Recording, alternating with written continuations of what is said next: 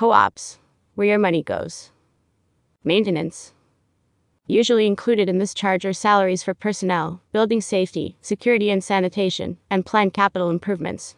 Remember, you own shares in a building, and the entire building receives the property tax bill, not the individual owner.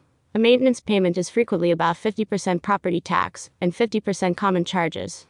At the end of each year, co-op owners receive a form from the management company, letting them know their share of the property tax. Assessments.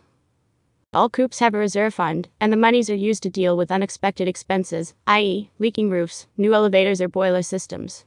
If there is not enough money in the reserve fund to pay for these expenses, the shareholders experience an assessment, which is an additional amount added to the maintenance bill to pay for the expense. Governance.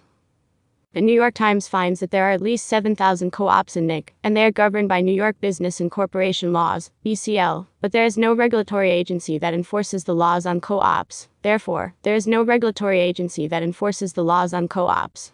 In the case of co-op board power abuses or corruption, shareholders have to come up with large sums of money to sue in court, which has deterred grieved and ripped off co-op shareholders from standing up to their boards, and allowed co-op board corruption to go unchecked for decades. In theory, the easiest way to get rid of a corrupt bot is through the election. However, under BCL 619, co-op election fraud is a civil offense.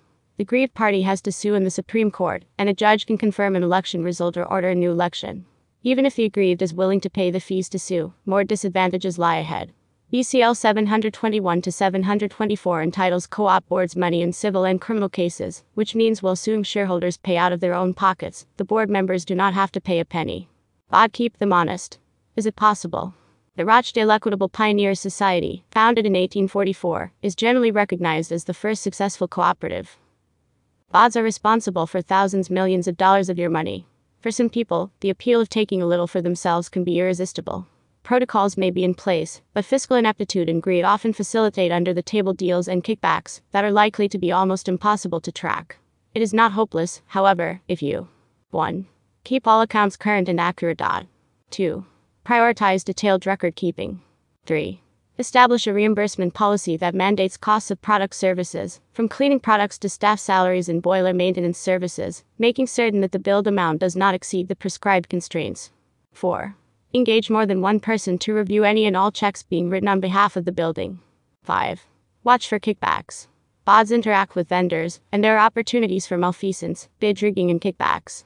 Offenses are linked to the project's costs, and decision-makers strike deals with contractors or service providers that guarantee that the provider gets the job over other bidders, regardless of price.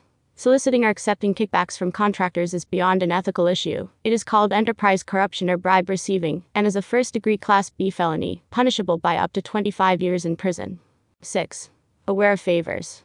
Less serious than kickbacks or manipulating the bidding process is the acceptance of favors and special treatment from vendors and service providers. This can take the form of lavish gift baskets, certificates for dinners at gourmet restaurants, free apartment repairs and upgrades, or anything that sweetens the deal and encourages a building's decision-makers to go with one product or service provider over another. 7. Prepare for conflict of interest. If the board member is also a real estate broker selling units in the building, when the members submit a package to the board, the member stands to benefit upon its approval and should recuse him herself from the discussion and vote. 8. Support term limits that may stem corruption and other shady practices. However, newly elected officials may be linked to prior members, and the new member is merely a placeholder. 9. Lazy or inept managing agent. There may be letters, notifications and other important deadlines that are ignored by the managing agency, with fines and city code violations in the to-do pile.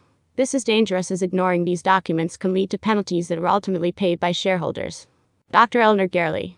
This copyright article, including photos, may not be reproduced without written permission from the author. More news about New York City. The series. Part 1. New York City. Nice place to visit but really want to live here. Part 2.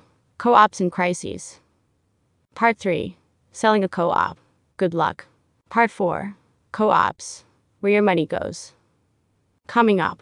Part 5. Before digging the co-op money pit.